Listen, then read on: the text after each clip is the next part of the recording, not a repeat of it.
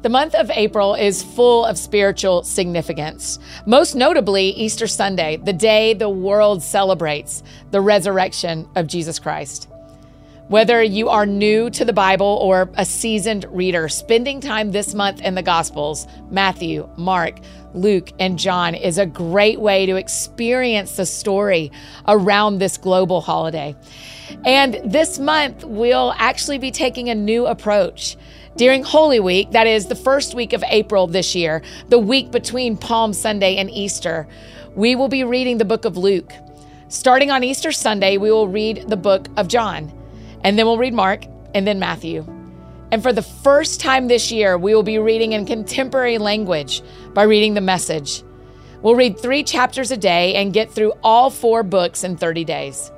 This is a great month, not only for you to jump in with us for 30 days, but it's also a great month to invite your friends to join. So share this with your people on social media and even in text or email. Many of our friends are having spiritual thoughts and questions around these sacred holidays.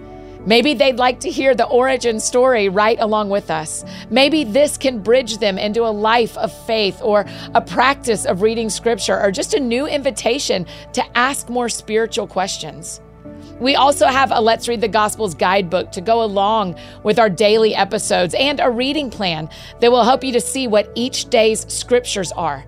You can find all of that at anniefdowns.com/gospels.